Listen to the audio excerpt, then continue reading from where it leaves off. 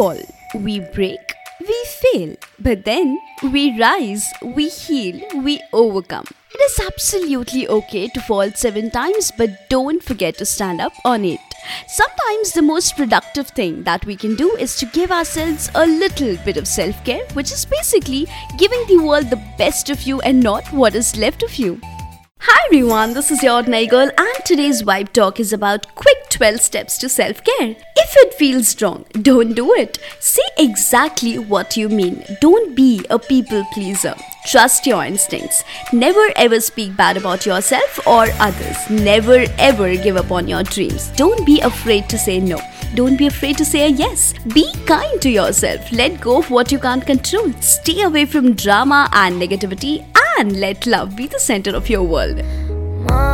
Ita langama devatena, uru